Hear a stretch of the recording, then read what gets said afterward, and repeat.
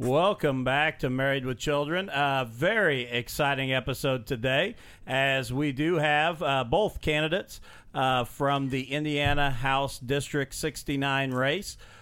Joining us first in part one here is Jim Lucas, the incumbent in District 69, and we're going to get a chance to kind of talk to him about the campaign, about what he plans to do if he is reelected here coming up next week, November 6th. So, an important time here. And again, the main thing I can say about all of it is get out and vote and exercise your right. So before we get started, I do want to thank our sponsors.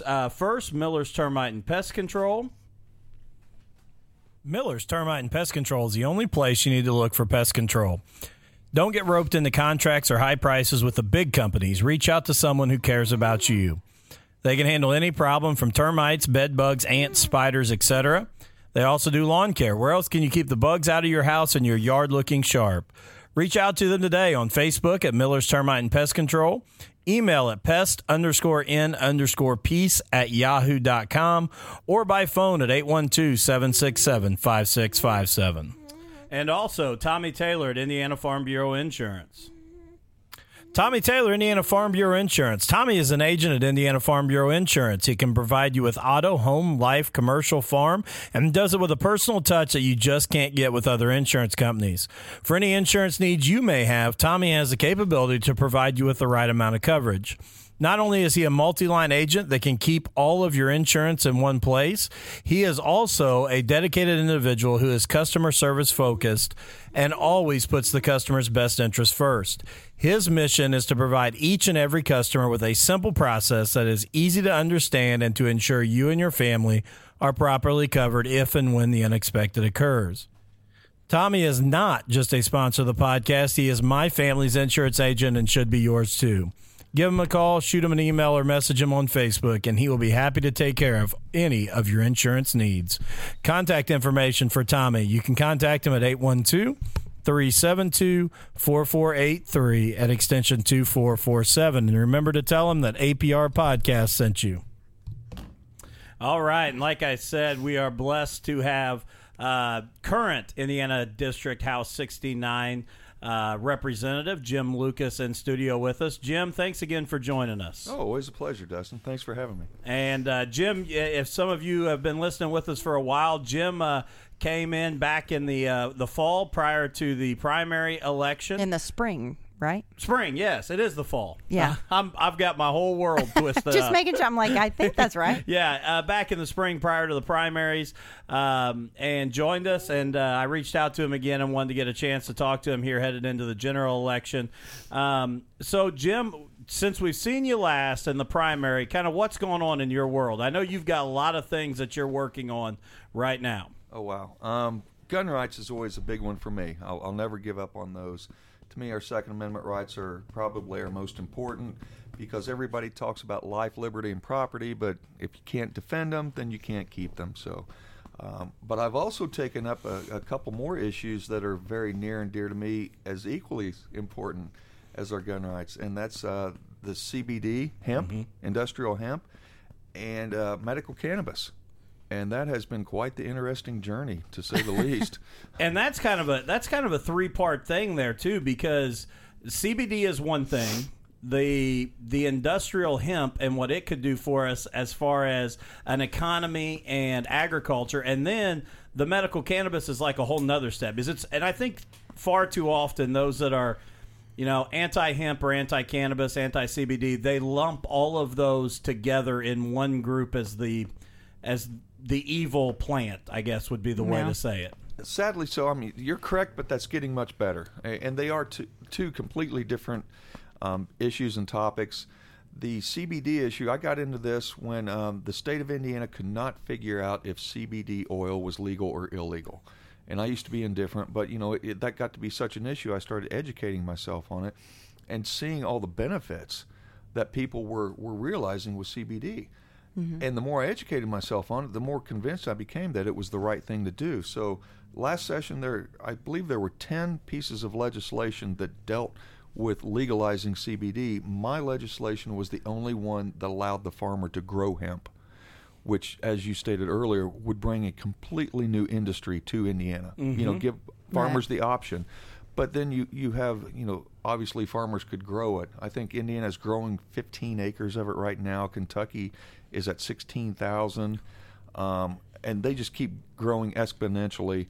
Colorado's at 29,000 going to 40,000. I mean, it's just huge. But the things that you can make out of industrial hemp are just almost limitless. I think there's over 25,000 different uses.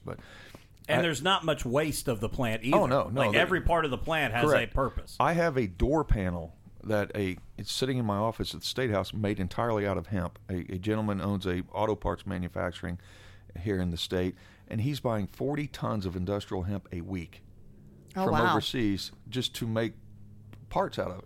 Mm-hmm. It's replacing plastic. And to keep just that one manufacturer supplied would a farm of 4,000 acres. So do the math. Right. And Indiana is the #1 manufacturing state in the nation. We're one of the top agricultural states in the nation, and we have Purdue University, which is one of the top technology and agricultural universities on the planet. So if I were governor, you give me those three things, and Katie, bar the door. I'm making Indiana the #1, the hemp capital of the world. There's no reason for us to not get involved in hemp. I had legislation last year, got it through the House unanimous, through the committee and then through the House. It went over the Senate. Started to get toyed around with a little bit. Some things got added to it that I didn't like in the process. So at the end, I had the power. I killed my own bill. And, I would rather kill a bill that I wasn't comfortable with and come back and start over than have to tweak an ugly bill that somehow made it through the cracks. But in my education process on hemp, the natural segue from there is medical cannabis, because they are related, even though they're different plants. Industrial hemp, by federal definition, is 0.3% or less THC content. Okay. Anything above that is considered cannabis. Well, the fascinating thing about cannabis, there are so many different strains out there. It's like alcohol. People say, well, I tried alcohol one time, I didn't like it. Well, did you try liquor? Bourbon, gin, vodka, rum, tequila, or wine, red wine, white wine, how many wines, or beer, And even then, the quality level that you try. You've got your single barrel, or your Mad Dog 2020. Yeah, exactly. Going back to high school days, which will prohibit me from ever getting a Supreme Court justice seat. But I digress. No, but seeing the strains out there, and I recently in August I took a trip to Colorado. We keep hearing all these horror stories, how all these stoners are everywhere, and society's collapsing and falling apart. And it's falling into all the kids' hands. And it's falling into all the kids' hands. Well, I'll address that in a second too. I went out there, I saw none of that. Not to say that it doesn't happen would be misleading. It does happen, but is it prevalent? No. But responsible people were using it responsibly. And people who are going to abuse it are going to abuse it. There's no two ways around, laws or no laws. And, yes, we want to keep it out of the hands of children. Of course, any moral human being wants to, but just like alcohol, you have to be 21 to drink. We see how that's working. And right. Anybody that wants cannabis, you can go to any middle school in Indiana and buy it. So to sit there and use that as an excuse to prevent good people from realizing the benefits of it, to me is immoral and wrong. But seeing for myself, I even tried it. I went out there. I wanted to see what all the talk was about. I went into a state-sanctioned dispensary and purchased a legal product that Colorado recognizes the rights of responsible adults to do. Talked to very, very knowledgeable people within the industry. It was really cool. I went up there, and the lady asked me, she goes, what do you want to accomplish with this? I said, well, I have trouble sleeping. Insomnia. I'm 54. I've worked all my life. My body aches and pains. She said, I got just the strain for you. And she said, try this about a half hour, an hour before you go to bed. And that should do the trick. And you know what? That was the best night's sleep I ever had. I slept like a baby, woke up the next day, actually felt good because my body got rest. Mm-hmm. And I was in a good mood, which makes you more pleasant to be around. I was more productive, and I didn't feel bad. Another thing I wanted to experiment with, I wanted to see how impaired I could actually get. So I consumed to the point where I just literally, I cannot do anymore. And okay, here's, see how this happens the next day. I want to see if I wake up, with a hangover or something like that. Again, excellent night's sleep. I woke up before the alarm clock went off. No hangover, felt great. And so, but but that was me intentionally abusing it, Right. just to see the effects. But I'm talking in the dispensaries. I'll throw out a rough number. You go in there and see maybe 50 people. There were 2 people that probably fit the classic definition of a stoner. When we're talking, they were super friendly. Yeah, they were impaired, but they were happy. They were laughing, and we had a great conversation. The rest of the people were people such as ourselves and elderly. I was amazed at the elderly people, that were doing it, because elderly people really have a hard time sometimes with prescription medications. The side effects, Right. how it affects their body. There were elderly people out there that were more interested in a daily regimen of cannabis and weaning themselves off of prescription medication.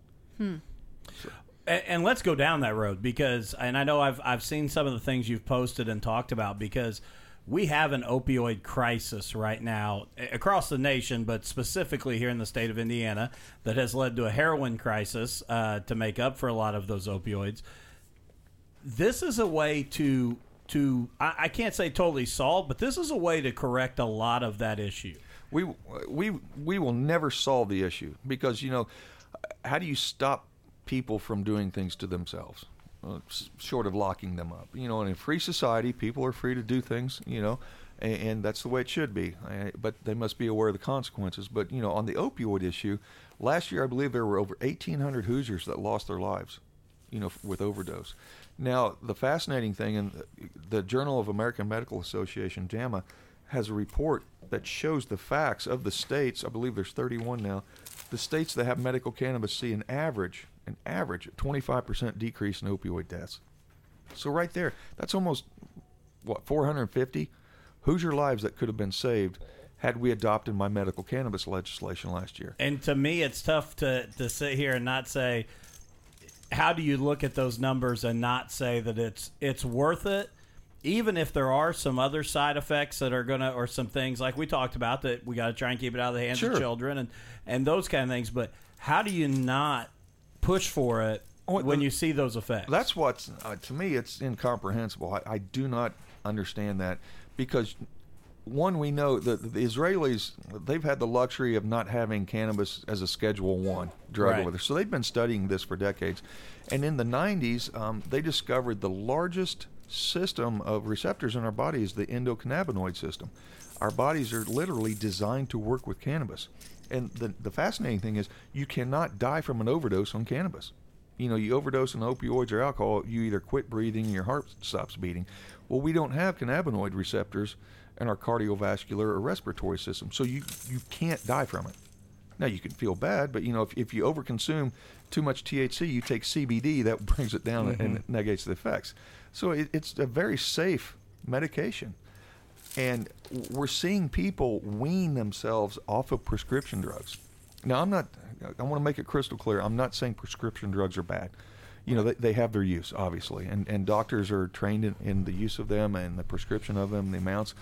But we all know they carry side effects. Some of the more serious side effects of cannabis are paranoia. Okay, so the next time, don't take as much. You won't be as paranoid, but you're going to live through it. Munchies, excitability, relaxation, good mood. Boy, those are horrible side effects, right? So, but again, it's not the end-all, be-all for everybody. It has its uses, but the thing is, I think it is wrong of our state government to not only make this available to people, to doctors, put another tool in the toolbox. Worse yet, we're criminalizing people that are merely using a natural plant to make them feel better and give them a better quality of life. And I was going to say, and I think you'll agree with this statement, it's not for everybody, and that's okay. But you being a constitutionalist and believing in the freedoms that we have, it needs to be an option. Absolutely. You can make that choice whether you want to use it or not, but I should be allowed with my freedom to make the choice whether I want to. Just like anything else, if you don't like it, don't do it. Well, I guess it's kind of, like alcohol. Obviously there's some people that just don't want to do it, and that's totally fine. And there's people that do, and that's fine too. But don't abuse it. Right. 90,000 people die each year from alcohol. Okay, but you look at any city council, local, government unit, they're encouraging to revitalize their downtowns. They're encouraging brew pubs to come in, which is a good thing. Right. I'm not knocking that, but I'm like, okay, we're state government, local government, we're actually pushing the expansion of alcohol. We recently, I think we were the last state to do it, Sunday alcohol sales. Yeah. But that kind of shows the timeline. Cannabis has been used and studied for thousands of years, so that kind of fits in with the Indiana timeline of getting something done, which is frustrating. But Yeah. nobody wants to see kids. In Colorado, I was in Vegas for a gaming convention, and they're a recreational state, but the place, just like liquor stores, you have to be 21. And they are actually more strict than the liquor stores here out there, because losing a license, the punishment's so much more severe if you sell to somebody under 21, which it should be. Yeah. And I'm all for that. And we don't want kids to get it, but to sit there and think that keeping it criminalized is going to stop kids from getting it is that's a cruel joke that we're Right. continuing. Yeah. Well, and I know that a lot of people disagree with me on this, but I also think that when you decriminalize it, the cool factor goes away from it, Sure. And when grandma's doing it because of grandma's true pains, or the elderly are using it as a medicine, it's not as cool as at 15, 16 years old Because I be saw doing the grandma same doing thing. it. Yeah, it takes that away from Yeah. it. Well, the studies have shown, everybody says Colorado, they portray Colorado as the Wild West. And what Colorado, actually, teen use is below national average in Colorado. Really? Yeah. And again, those kids that want it are getting it right now. But the Yeah. sad part is, what quality are they getting? Right. Does it have fentanyl in it? What's it cut with? Where are they getting it? The packaging of a state-sanctioned state, be it medical or recreational, you're getting professional packaging. You know exactly what's in it. My legislation, and Indiana's in a really great spot here, because we have 31 states that have medical, and I believe it's 10 other states with recreational. Canada just went full-blown rec on October 17th. Michigan has it on their ballot to vote on it, which they'll probably go because it's polling over 2-1. But we have all these other states to pick and choose best practices from. We don't have to start from scratch and reinvent the Right. wheel. And that's what my legislation did last year. I went around, saw what was working, what Yeah. wasn't working. Illinois recently expanded their program. And, the fascinating thing is, every state that makes a medical, makes that jump to medical, not one has rescinded it yet. So again, if it was as bad as what Indiana prosecuting attorneys saying, and I know Attorney General Curtis Hill, he's come out on record against, if it's as bad as what you guys are saying, why aren't these states pulling back from it? After they've used it for, X amount of time, why aren't they, Well, if it's so awful? Yeah. That's the neat thing. People get in there like, wow, this isn't what everybody's been saying for decades. But that's what we're fighting. We're fighting decades-long stigma that's entrenched, that people just can't get past the point, well, I don't want a bunch of stoners smoking pot. When there's so many other ways of ingesting it, you have tinctures, eye drops, vaporizers, just like asthmatics. They take edibles. They're very good. Creams, migraines. People, they make a THC cream. People get migraines, rub on your temples. 20 minutes later, it's gone. I mean, it is amazing. What do you think is behind those, the attorney generals and some of those state reps or state senators that just have such a standoff against it? In the spirit of maintaining as positive attitude as possible, I'm going to say it's simply stigma. Okay. They're clinging to stigma, and that's the only thing. Because when you educate yourself on this, and I'm doing everything I can, I've started a website, jimlucas.org, for people to go to, and it has research and studies and data, and everything's credible and it's verified, and people can educate themselves at their own pace. Cool. But when you see, the truth, facts, reason, logic, okay, educate yourself on it. Try it. Go to a state and try it. I encourage people to do their own thing. But again, look at the other states that are doing it. Where now, is it problem free? No. Of course there's going to be issues with it. Well, but even like you said, you can look at some of the other states and say, okay, well, maybe here's some of the issues, and maybe as we kind of go through, try and get ahead of it, I guess. But again, we're a free country. Yeah. That's number one. I think we've lost sight of a lot of that. We are a free country, and we have the Constitution that recognizes and protects our individual rights. The states have a right. I know there are some higher up in government that say they don't want to do anything until the federal government, makes a move on. Well, That's not how the Constitution's written. Right. If we're going to be, if you want to be a state leader and you want to wait around for the federal government to do something right, then, move on.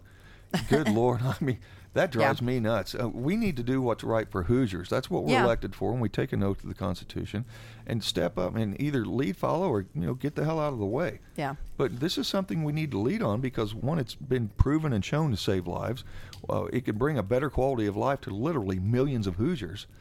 And on the flip side, it can be used recreationally in a very enjoyable manner, responsible. I want to make that keyword, responsible use. But it's time to be intellectually honest about this and have an honest conversation. And thank you for this opportunity. Yeah. No, I love it. I mean, I like hearing, because I'm not as educated or with it, and so I do think you putting, like you said, the website and stuff that you can look at and read it, and just to kind of try and understand it. So. It's really in Illinois. I toured the cultivation facility, and they had a poster on the wall and a daily program, daily use. And people, I know people are freaking out right now. Oh my God, you're going to use pot every day. Well, okay. The daily program was called Rise, Refresh, Relax. Rise. Okay, I drink coffee. Sometimes you get excited. I'll drink 3 or 4 cups of coffee, which you're really alert. But now I've really got the jitters. Yeah. Okay, there's a strain. There's 2 different types of cannabis. You have your sativa, which is more of a stimulant, and then your indica, which is more of a relaxant. Well, instead of that 5 cups of coffee, a small microdose of sativa, and now you're like hyper alert. You're not impaired, but you feel good, and you're ready to go, and you're productive, and you're in a good mood. Okay, then the refresh is an afternoon. Again, a microdose of something in the afternoon. Stressing, responsibility, and not impairment. Somebody will go out and drink a 5-hour energy drink or a Red Bull. Well, chug 5 Red Bulls and see what that does for your heart and blood pressure. Or you can do a microdose of a nice hybrid. Then of an evening, instead of popping an Ambien, which you build a tolerance to, and the side effects for that can be debilitating, not to your body and your health and your organs. Find a nice indica brand, an edible. If you don't want to smoke it, and don't do a vape pen or a drop. They make powders you can put in a drink, mix it in with a drink, or take an edible. And if an edible is too much, cut it in half. Do a half portion. Yeah. And you do that every day. But we take drugs every day right now. And I encourage people, look at the side effects on these drugs that you're taking. Or you can, possibly substitute that with a natural plant whose side effects are incredibly less, and it's a lot healthier for you. But again, it's stressing responsible use. Well, and that's something that her and I, we've had a lot of really interesting conversations because she hasn't studied it as much as I have, and it's something that really interests me because I've seen, the documentaries on what it can do for people medically, and her and I have had that conversation. And you take medicine that's prescribed by the doctor, and again, I'm not putting down any doctor or pharmaceuticals because they're trained to do it, but we don't ever ask questions. When the doctor says, I'm prescribing you this, I say, oh, okay, good idea, and I go take it. But we turn away from a natural plant that could offer us the same benefits without the side effects. So, and it does. It takes getting away from the stigma and learning. It's hard to figure out. I'm in a society, again, if we accept doctors prescribing OxyContin to kids and hydrocodone. Okay, which that's fine. If doctor feels that child could benefit from it, we have to trust in our medical, professionals to do that. But then we can't trust an adult, with a plant that the side effects are incredibly less. I've down at my business in Seymour last year, and this is happening more and more often because people know that I'm out here fighting for it, so I'm kind of recognized for that. I had an elderly gentleman come into my shop. Never saw this guy before, and he come in and he started crying. And he thanked me. He said, I can't thank you enough for taking up this fight. He said, I'm a veteran, and cannabis is the only thing that works for me. And he said, I'm tired of feeling like a criminal. And when you have people come up and do that, I had a father from out of town. He was in Seymour. He stopped by at the shop, and he told me his daughter passed away from cancer.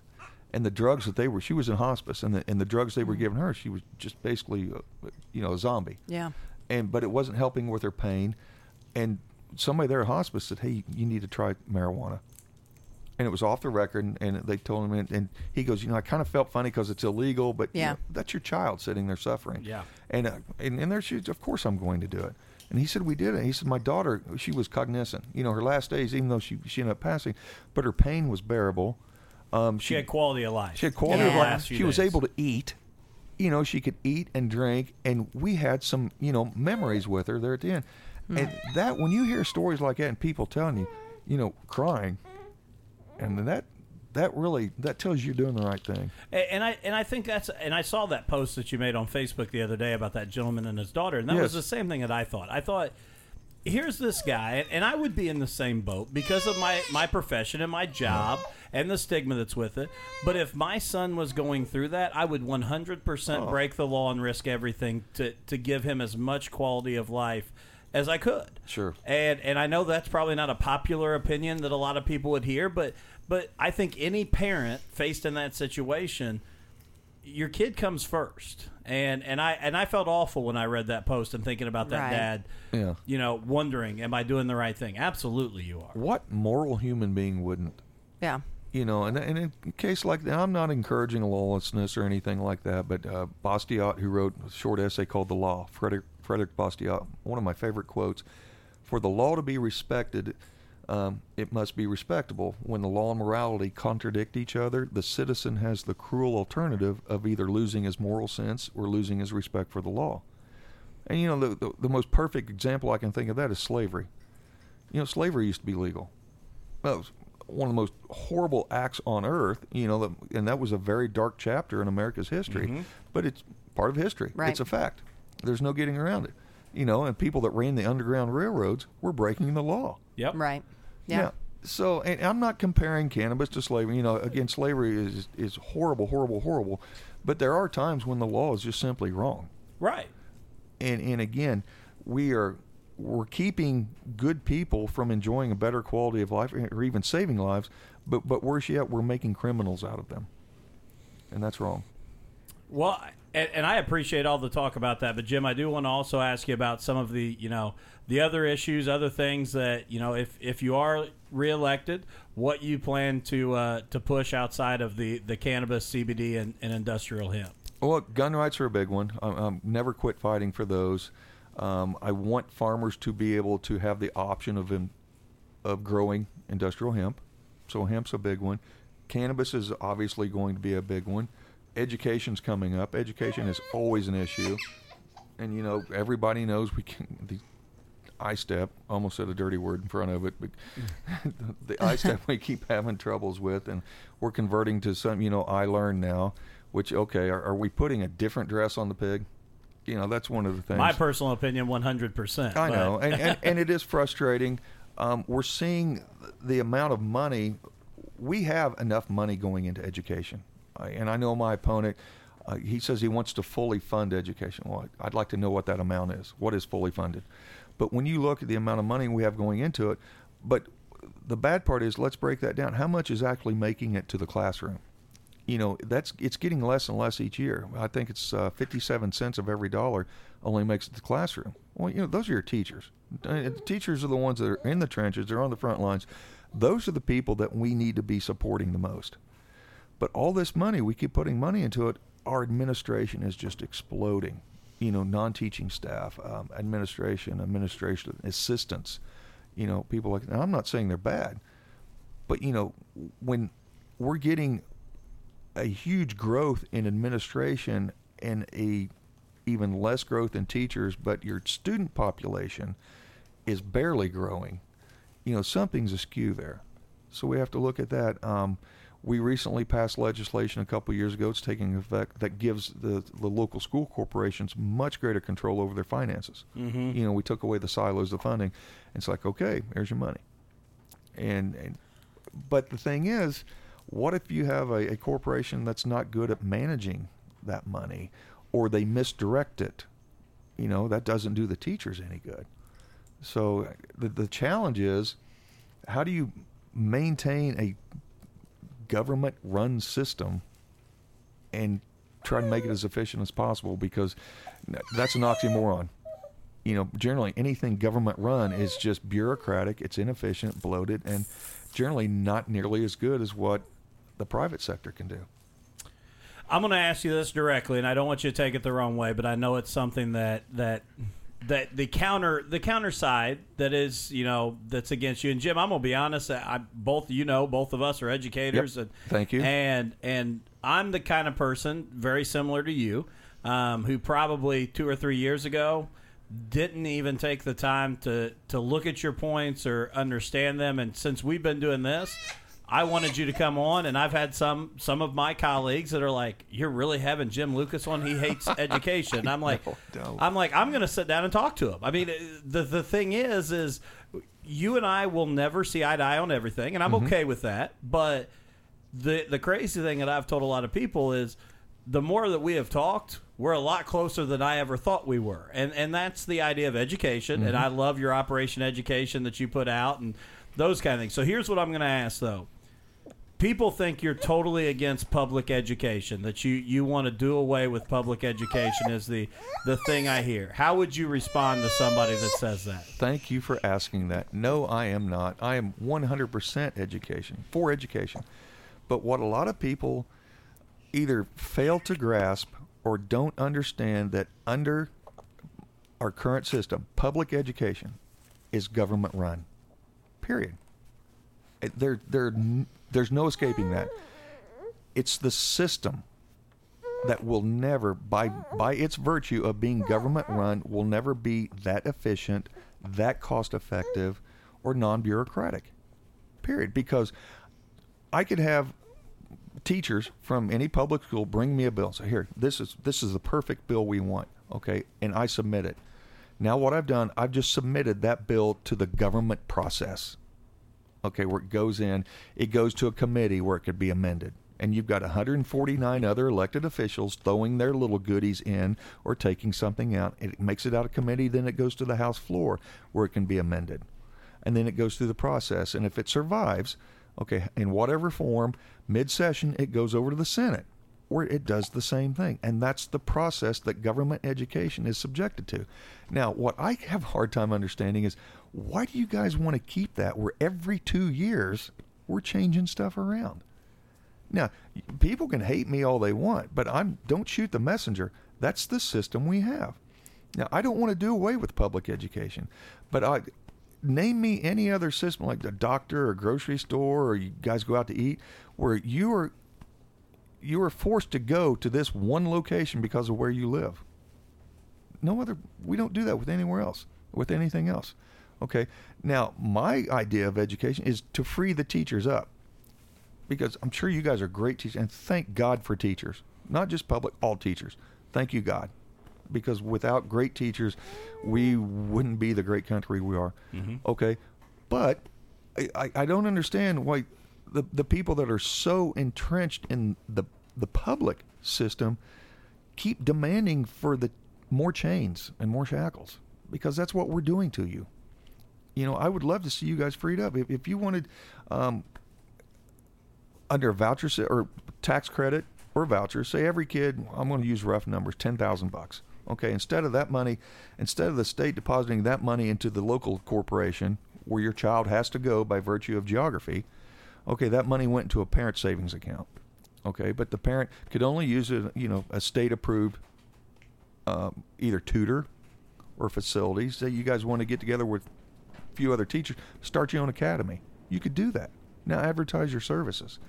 Okay, unencumbered by me every 2 years changing, hey, it's going to be, I learned this, okay. You do your own thing.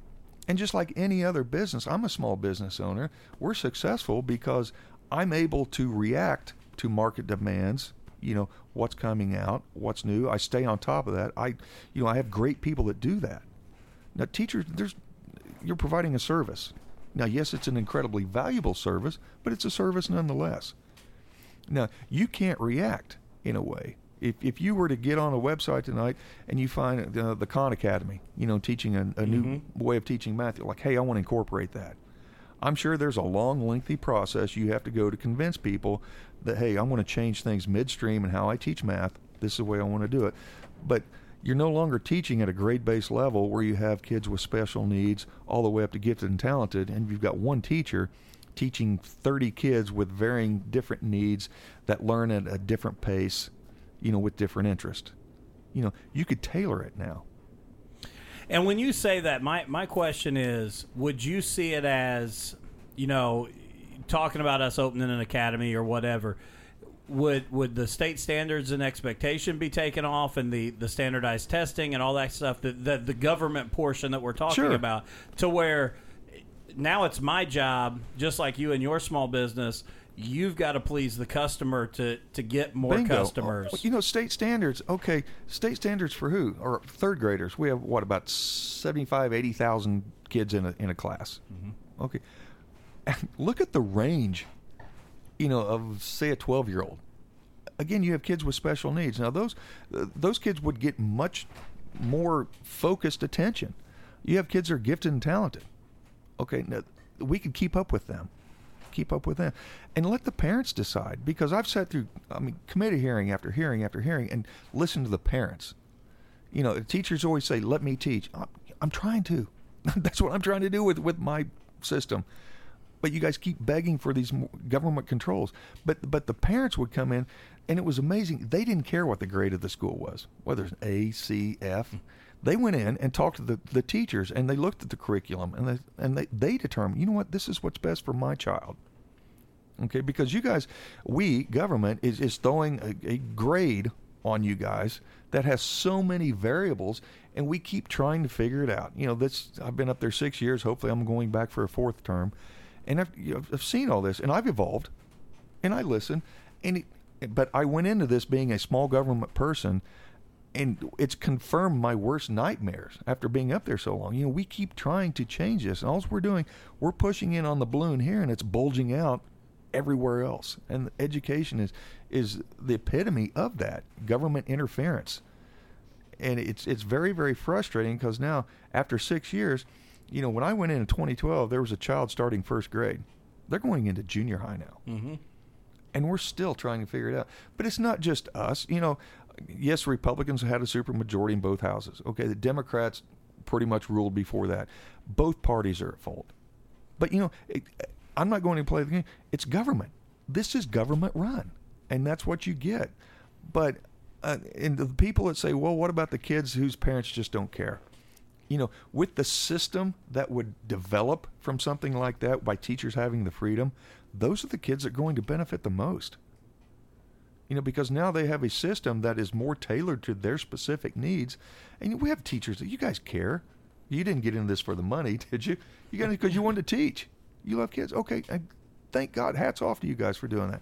And I know there are people out there, people that love working with special needs kids. I couldn't do that. I don't have that makeup. I'm not wired for that. But thank God there are people like that. Mm-hmm. So those are the people we need to be supporting, and quit tying your hands with government-run system. But nothing's going to change. We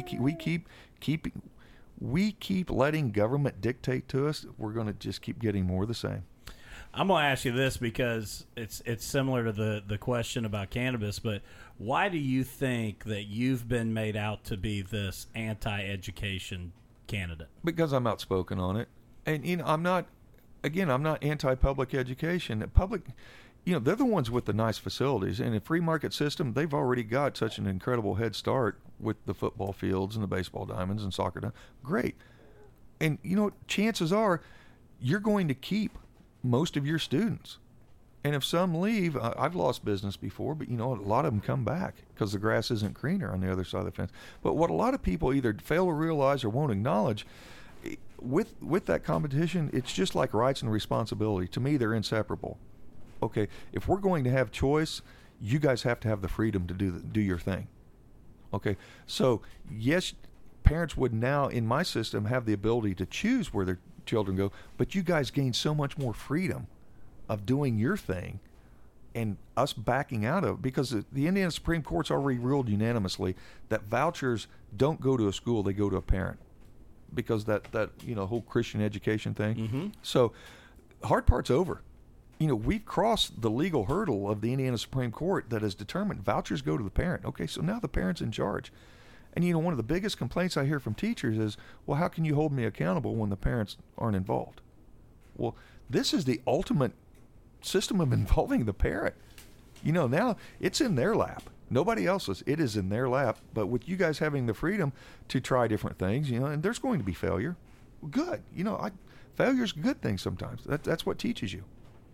I want to ask you about this, and you posted about it, but I want to give you a chance to talk about it on here because, and this wasn't our district, this was District 72, but there was a post about vouchers affecting all public schools, and it was claiming that New Albany, Floyd County schools lost $7 million due to the voucher program. And I know you had some comments when you posted, which I've read, but I wanted to give you that chance to comment back to that. Because I'll be honest, I think you made, and I'm going to get killed when this comes out and I walk back in a public school, but I think you made some good points there. So I wanted to give you that opportunity to at least respond to that. Okay, public education has to quit saying they lost money. It's not their money. It's the taxpayers' money. Okay? Public education gets over 97% of education dollars. And it amazes me that that's the sword they choose to die on is vouchers. Vouchers are less than 3% of our public budget. Okay? Vouchers are also every parent making a choice in their child's taxpayer-funded education. So that's parental involvement. Vouchers are income-based. Okay? And of that money that they say that system lost, that money, that $1.7 million, is that the amount you gave? Yes, it was 1.7. Okay. Yeah. That would have resorted back to the general fund, the public education fund, which is about $1.70 per student. So again, if that's the sword you guys want to die on, and you want to keep charging that hill, I'll fight you every day of the week on that, and just point out the truth, facts, reason, and logic.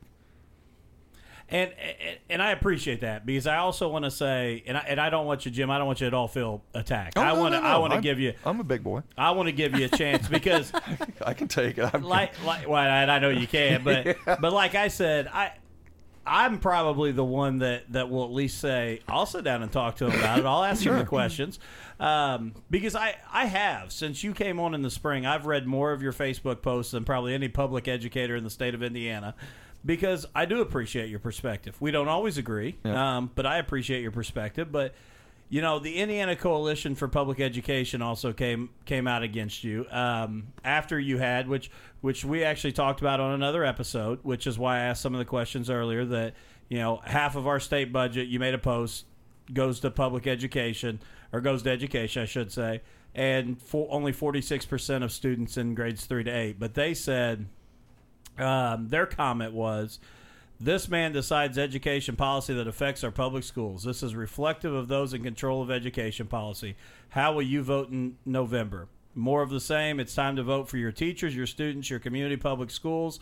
Your school could be the next on the chopping block. How much more will it take for Indiana's teachers? Again, I just want to give you that opportunity. You're not trying to chop education, and I guess I read this post differently. When you talked about that half of the budget goes in and only 46%, I didn't read that as an attack on me as a school administrator or on my wife as a high school math teacher. I read that as a problem with the I-STEP test, as what we're being asked to do, and the government run portion of it, not on us personally. So look, here are the facts. Okay, we have government runs education, right? Okay, government determines how much money goes into education. Okay, government sets its own testing standards, correct? So government controls everything. We have compulsory attendance, so kids have to go to school. You talk about a captive market. Now, in this government-run system where government runs everything, okay, its customers, students, can't meet government's own standards in a system that government controls. Now, why do we want to keep having government in charge of education? We've been trying to reform government education for over 40 years. President Carter in 1979, the Department of Education, we need to reform government. This is Groundhog Day on steroids. And here we're having the same conversation. Now, why? And this is what I don't get. Public educators, the people that are so public education only? Stop and think. Please, for the love of God, okay, you can. If I get voted out and my opponent gets voted in, what do you think is going to change? Is government going to quit regulating teachers? No. Government, you're going to have a different color dress. It is all. But we have to think outside the box and give parents choice, give teachers freedom, and let more market-based, ability come into it. And that's what I wanted to get to with going through all of that murky water is the fact that, again, and you can correct me if I'm wrong, I believe your attacks are on the government-run system, not on teachers personally. No. And some of the other groups have kind of taken that as a personal attack on teachers. And I'll be honest, and I'm sure I'll have some people stop by my office later this week and say, how did you do that? How did you say that? But I have sat down and talked to you twice now on recording. We've done it and recorded it, and I don't feel that way, that you're out to kill us as educators and you think that all of us do a horrible job. I think you feel like we're being graded on or we're being evaluated in a system that we're not given the opportunity to be successful. Bingo. I'm consistent on this. I mean, I've never wavered and I've never changed. So my beliefs are founded on the constitutional principles of individual rights. Okay, and again, when I was elected in 2012, I asked to be on the education committee. I'm not an educator. I'll be the first one to tell you. Okay, but I'm fighting to get government out of, from controlling you to the degree possible that we can. Because I know, and I've studied history, and I love what the Founding Fathers left us, but we are just muddying it up so badly by regulation and over, bureaucracy and people who are elected. Now, hopefully I'll get elected again, but, that's up to the people to decide who they want to send to represent District 69 up to Indianapolis. I get elected again. Okay, you're stuck with me for another 2 years. But here's the thing. Try to look at it from my view. When you look at the facts, just that little tidbit, they're arguing over $1.7 million, when in the grand scheme of things, that goes in the general fund, it's $1.70 a kid. Okay, really, you're going to make an issue out of that? Or getting parents involved. Isn't that what what teachers want? Don't you want parental involvement? Oh, great. Now, if I were a teacher, just like in my business, stay out of my way. Let me do my job. And I love competition. Because I feel competition makes me look that much better. That's how confident I am in my product and service. Okay, and it's hard for me to not understand why anybody else wouldn't think like that. As a teacher, if you're confident in your abilities, why do you want 150 people up there telling you what to do and changing their mind every 2 years? How many times have you seen on my post, just let me teach? Mm-hmm. Just let me. That's what I'm trying to do. That's exactly what I'm trying to do. So, all right, I'm going to move away from the seriousness. I think I really think we did a nice job with those two big issues. But I got four. Here we go. Totally outside of left field questions. Just general things, getting to know Jim Lucas a little better. Okay. What's your favorite restaurant in District 69? I tell you what, Indiana Spike and Rail in Vernon. I was hoping you were going there because that place is unbelievable. You've been there. I've not been there yet. He keeps saying that we need to go. But. Their duck fat fries are to give me a 5-gallon bucket of those and a couple of their beers. I'm happy. Oh man, that place is. Mark Dean has got that place going. Mark Dean rocks the house, and you know what? It's really cool. You talk about the American dream. His family's working in there. He goes around to all the customers. Just the first night we went in there, I felt at home. And Mark and Nash, his chef, they knock it out of the park with not just their food is awesome. I'll put their food up against anybody in Indianapolis. Their service is great. I love that type of atmosphere of restaurants. My favorite. Yeah. And you go in there, and Mark's he makes you feel at home. His wife Jamie comes out, and he has his kids working for him, which is, as a small business owner, nothing like free labor, indentured servants, your children. Mm-hmm. But no, it's great. All right. Awesome. What's your hobby outside of all the education you're doing and being at the State House and your small business? What's your hobby outside of that? Oh Lord, right now it's work sleep. Which I'm kind of a boring person, because politics is my passion. I really have gotten bitten by the bug, but it's the business that pays the bills. So, I do a lot of work there. My son started working for me full-time this year. That's been a tremendous help. Hopefully get him positioned if he wants to take over the business, and that will free me up to maybe get in more in politics. But, I love to go to the range, shoot. Accuracy Unlimited. They have a really nice indoor range. Oh, absolutely. Great staff there. Great, beautiful facility. Branded, safe, very safe. Freetown, South Central Gun Club. They have a really nice outdoor range. But again, right now it's just work, sleep. Favorite movie of all time? Ben-Hur.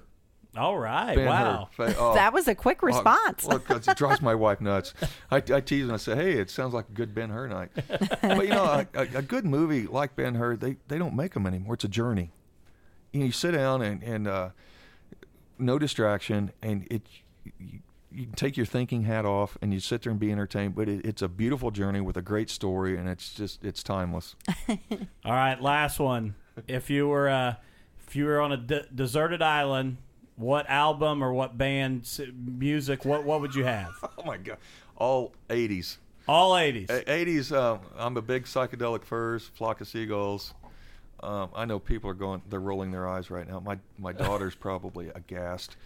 But I tease my family that's what they play up in heaven is all 80s. 80s music. That's awesome. I've never heard that before, but I like it. All right, last question I'm going to leave you with, Jim, and then we're going to wrap up is why are you the candidate if they're voting early or if they're going in November 6th, why are you the candidate that they should vote for? That's a great question. I'm glad you asked it. People know where I stand. I'm consistent on my messaging. I'm a firm believer. I hate the two-party system, Republican, Democrat, because I think people have attached too many labels to them that what do they stand for anymore? I don't think anybody can tell you. I'm a constitutionalist. And the beautiful thing about a constitution is it protects everybody's rights equally. It doesn't matter if you're Republican, Democrat, black, white, rich, poor, straight, gay, male, female. We all share the same equal rights. So as a constitutionalist, that applies to us equally. I have a very good message. The rights I'm taking, gun rights, people can agree to disagree on that, but strong messaging on the industrial hemp, cannabis issues, education. Again, we can agree to disagree on some things, but I'll talk to anybody, anytime, anywhere, and I think I can back up my beliefs. And I listen. And as I said earlier, I've evolved after being up there 6 years and seeing how the State House actually works and listening to teachers and people that do this every day. If you don't evolve and change your way of thinking, then probably it's time to find something different. But if nothing else, I'm not afraid to get in the middle of the mix and duke it out. And I fight for what I believe in. And when I say fight, I'll stand up and work for it. I'm not up there just to be antagonistic to everybody.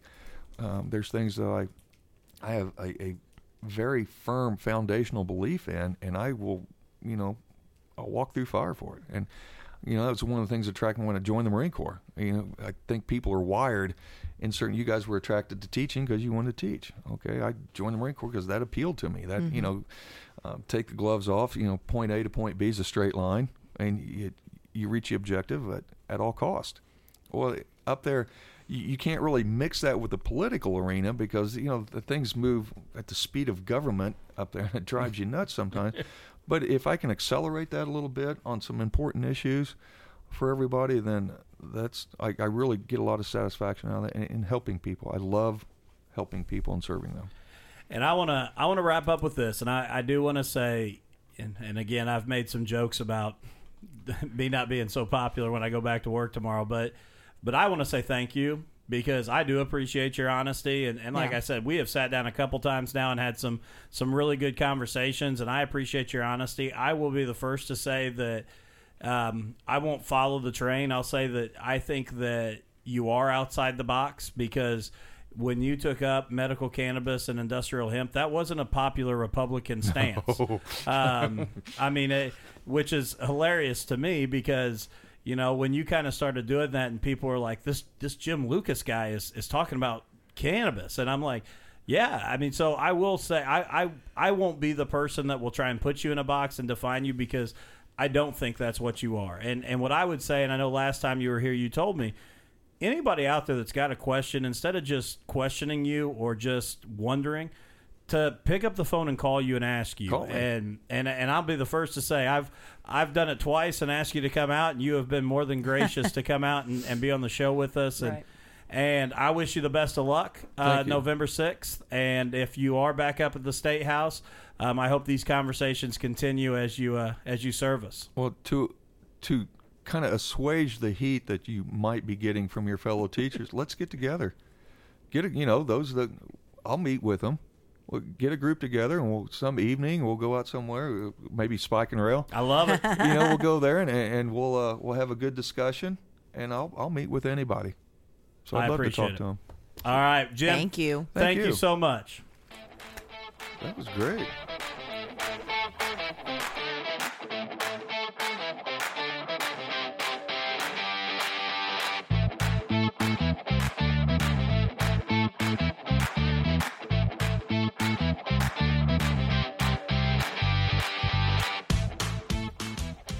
Welcome back again to part 2 of Married with Children this week. Again, just wrapped up with talking to current District 69 House of Representatives member Jim Lucas, now talking to his opponent in the upcoming election, Steve Schottmer.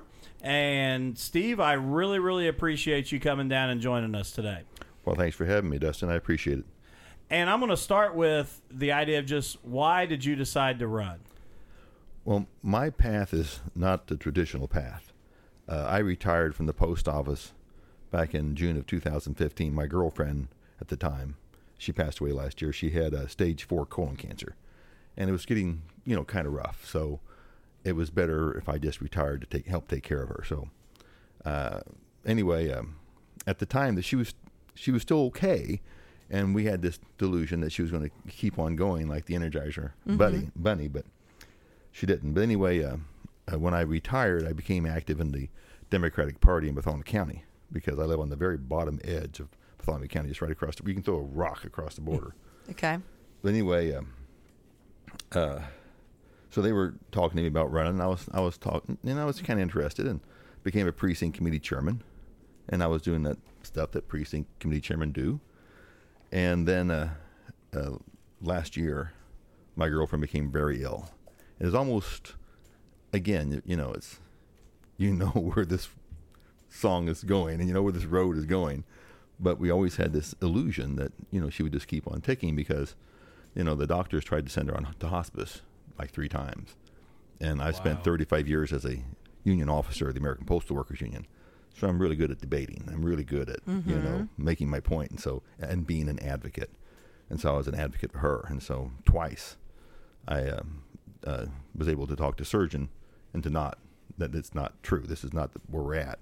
But the third time, and she always said that if Mary Lou Mayer, that was her oncologist from Greenwood, if she said it was time, then she wouldn't fight it anymore. I was still wanting to fight some more, but she said no. And so then she passed away on June the 11th. And right after that, the Democratic chairman came to me and said, now that your table is clear, would you like to run? And I just told him no. I said, I'm just too hollow. Mm-hmm. And it's like I say, if you've ever been there, you know exactly what I mean. But then in December, you see, with her story, when we first started dating on our very first date, she told me she only had 3 to 5 years left. And she didn't want to be around sadness. She wanted to enjoy herself and have a good time. And I, with what little time she had left, and I said, well, that sounds like me, sweetie. I think we can do okay. So we did. We traveled a lot. And she's an American citizen, but she was of Japanese descent. Okay. So I took her back to Japan twice and went to Las Vegas a few times. Our little hidden hideaway place was there at Prince Lick. The one with the round one, The West- dome. It's West Baden? West Baden. Yes. That was our little secret hideaway. Okay. In fact, that first New Year's, we went and stayed there at West Baden, and we were there for 3 days, and we were up all night at the hotel, just doing what we were doing, and we wound up taking the trolley down to the old hotel, and we sat in the lobby, and we woke up like at noon. We slept in the lobby for 3 hours. We probably thought we were vagrants. But anyway, anyway, then after 3 years, though, her doctor told her, Rose, you can't work anymore. And so she went on disability, and she went from making a decent paycheck down to getting $750 a month and $75 in food stamps. That's what she got. But in Indiana, you qualify for Medicaid if you're within 138% of poverty. And that was what Mike Pence had negotiated. And so she qualified for that, and that qualified her for Medicare. And those two together paid for everything when it came to her treatments. So she went through like 5 rounds of chemo, 28 radiation treatments. Wow. But instead of dying in 3 to 5, she lived for 7. Wow. Oh, great. Wow. So you see, it was in it, but what really terrified her toward the end, and of course, they kept on talking about repealing the Medicaid expansion, which would have meant she'd have lost her insurance. So here she's fighting cancer tooth and nail, and as far as she thinks at the time that she's winning because the cancer would go away. It always came back, but it'd go away. Her CEA count's going down, her tumors are shrinking. And what do you think it would have been like if she'd have gone to her doctor? And they said, sorry, Rose, we can't treat you anymore. Your insurance has been canceled. So anyway, when she finally passed away on June 11th, they asked me to run. I just told them no. But then in December, they passed that big tax cut. Rose, in that bottom 20%, would have gotten an extra, they do get $60 more a year. The top 20% gets 65.3% of $1.5 trillion. I didn't care for that too much. I didn't, but one way or the other. But Paul Ryan goes to the mic because he has to pay for that now. And he says, and next year we're going after Medicaid and Medicare. How can you look at the elderly, the working poor, the working class, the sick and disabled and go, there's too much cream on that saucer. Let's scrape that back and give it to these guys up here because they need it so badly. So I picked the phone up and called Bob and told him I'd run. So my path is not your traditional path. I've spent my life as an advocate, and then I spent my last few years advocating for Rose. And my Rose is not the only Rose. So that's an unbelievable story. Yeah. I want to start there because, I think that any time that somebody has a passion to go do something and has a reason like that, that's a great spot to start. So, yeah, that's where I come from, and I always try to tell people that I come from. My positions are based on 2 perspectives. I believe that we are a shared nation. We've always been in it together. We're not you have to pull yourself up by your bootstraps sort of guy nation. We're in it together and always have been. And I also believe very deeply in the working class and the middle class. I think that too many times anymore, it's all about these guys at the top and not about us anymore. That's where the shared nation concept. See, we used to always be a tribe. Nations form out of tribes. That's why they're nations are ethnic, because they form from tribes. So that's why in Poland you speak Polish. In Italy you speak Italian. In Germany you speak German. But see, we're not an ethnic tribe. We are a shared nation. We are formed around. We're called a creedal nation. We hold these truths to be self-evident, that all men are created equal. That's our creed. We are a creedal nation, not an ethnic nation, and that's what makes us a shared nation. They're very rare in this world because of that. So what issues outside of the Medicaid, Medicare, what other issues are you passionate about? What other issues do you find that you think are a priority if you're elected and you're in the State House? Well, my 3 issues are like you said, healthcare. But then public education, I think, is being bled dry. I recommend to everybody watch this documentary. It's called Rise Above the Mark. It came out just a few years ago. And in it, they talk about how things are just going really south for public education. In 2002, we spent about $108,000 per classroom of 22 students. That's just what we did. But in 10 years, by 2012, it'd fallen to 82,000, just in 10 years. And then if you look at the ISTEP scores, in 2013, 85% of our students passed the ISTEP reading test.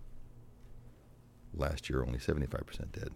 And if you saw the ISTEP scores that came out just a few weeks ago, less than half passed the reading and math test together.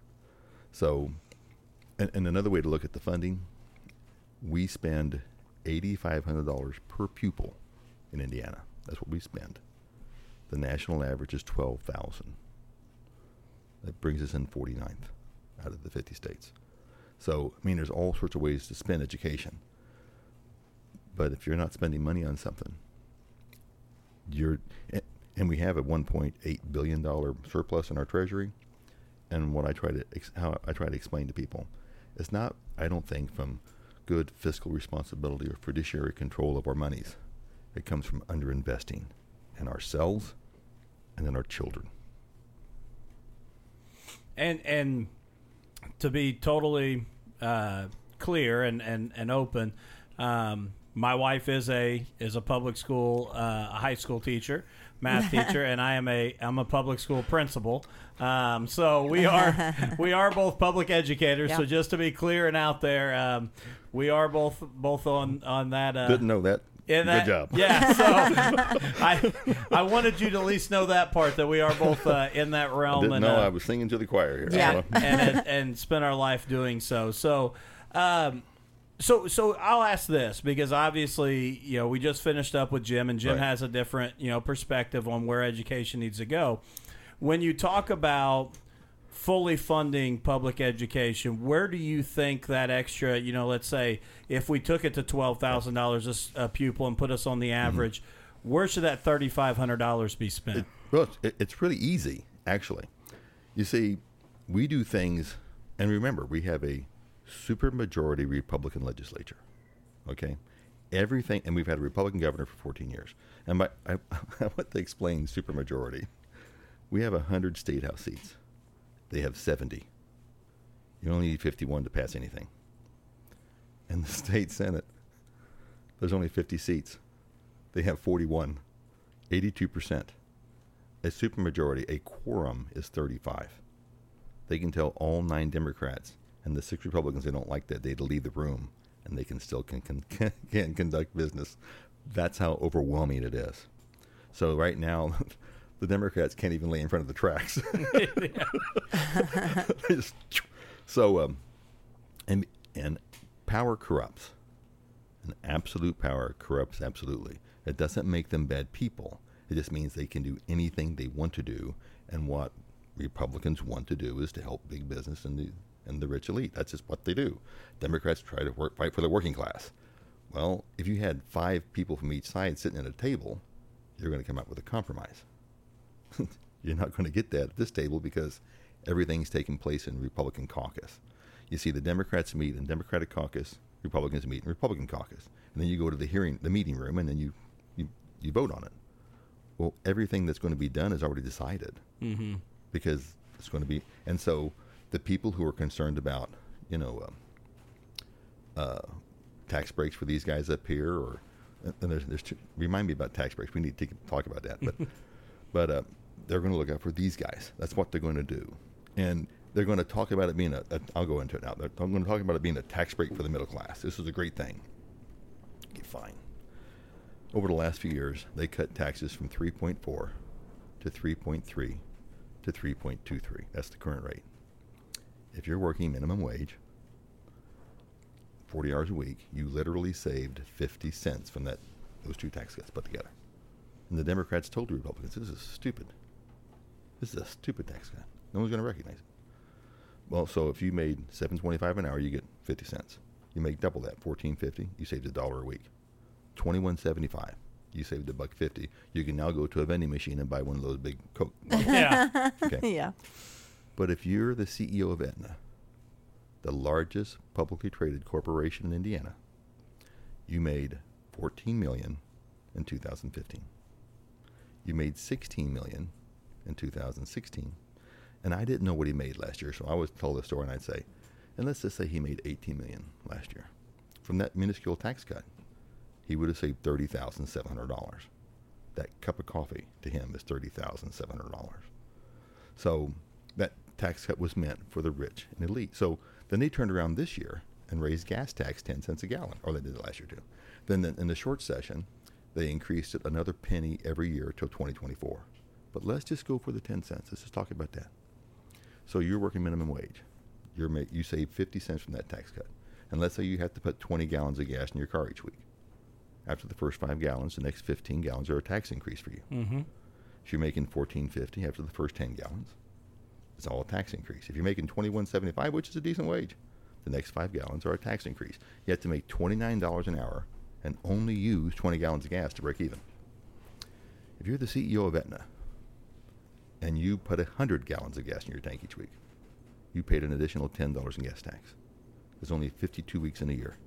That's $520. You get to keep $30,200. But I looked. The CEO of Aetna didn't make $18 million last year. He made $34 million. So in other words, we raised taxes on everybody except for these guys. We cut them for them. And that's where, when power corrupts, and absolute power corrupts absolutely. So we're going to, for some reason, we have to make it so much easier on these guys. And why do we feel the need to pass that burden on to the working class? It makes no sense. And if there was a balance at the State House, they wouldn't get away with it. But when everyone sitting around the table agrees with that's the right path to take, that's the path they take. Mm-hmm. And, it's really kind of simple. Why do you think that is, the path? Because it surprises me that, I understand on the national level why some of these guys, because they're connected to these businesses, but for the local guy who's running just as a state rep, why do you think that they desire? Because they're not getting that back the way that some of these national guys are. It's their fault, and in the state of Indiana, it's their fault. It's their fault because they gerrymandered it. That's like, I'm the first Democrat to run against Jim Lucas in 6 years.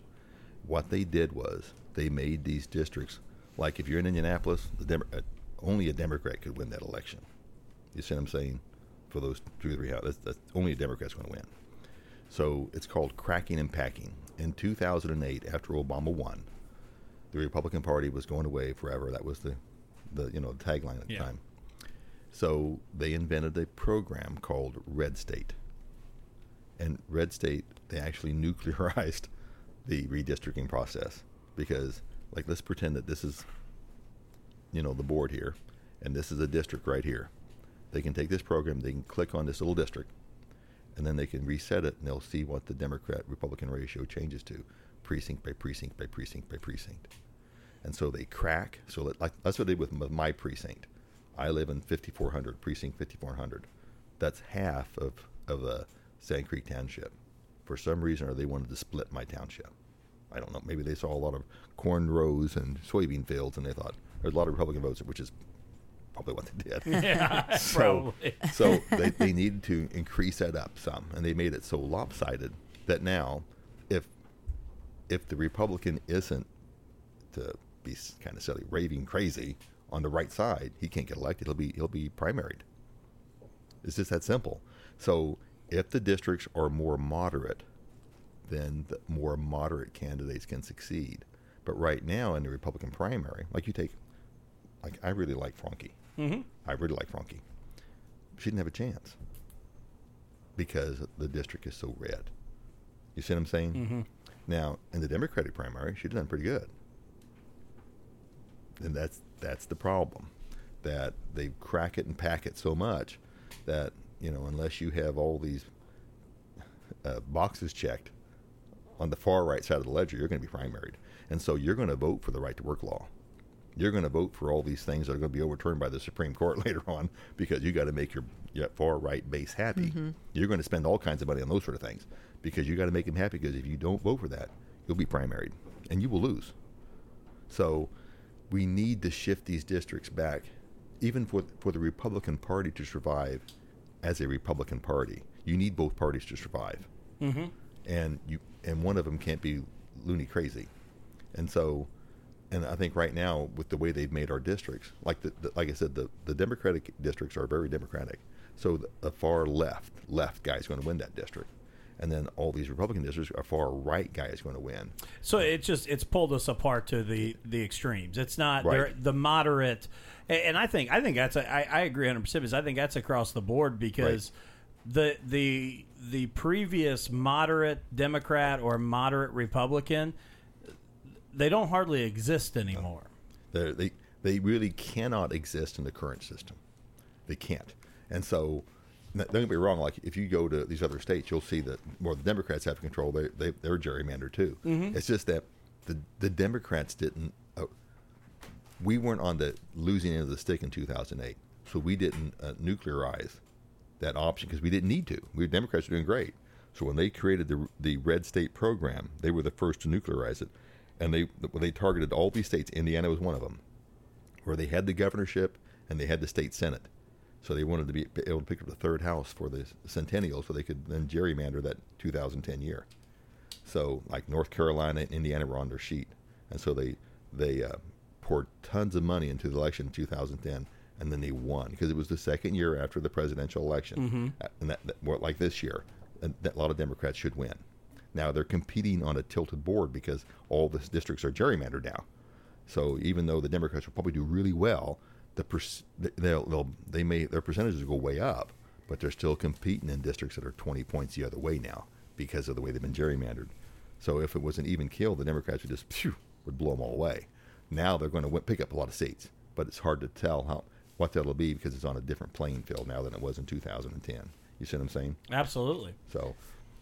So what are the other issues that you're focused on? To me, the biggest issue, it's what's that Lord of the Rings thing goes, the ring that controls them all, is wages.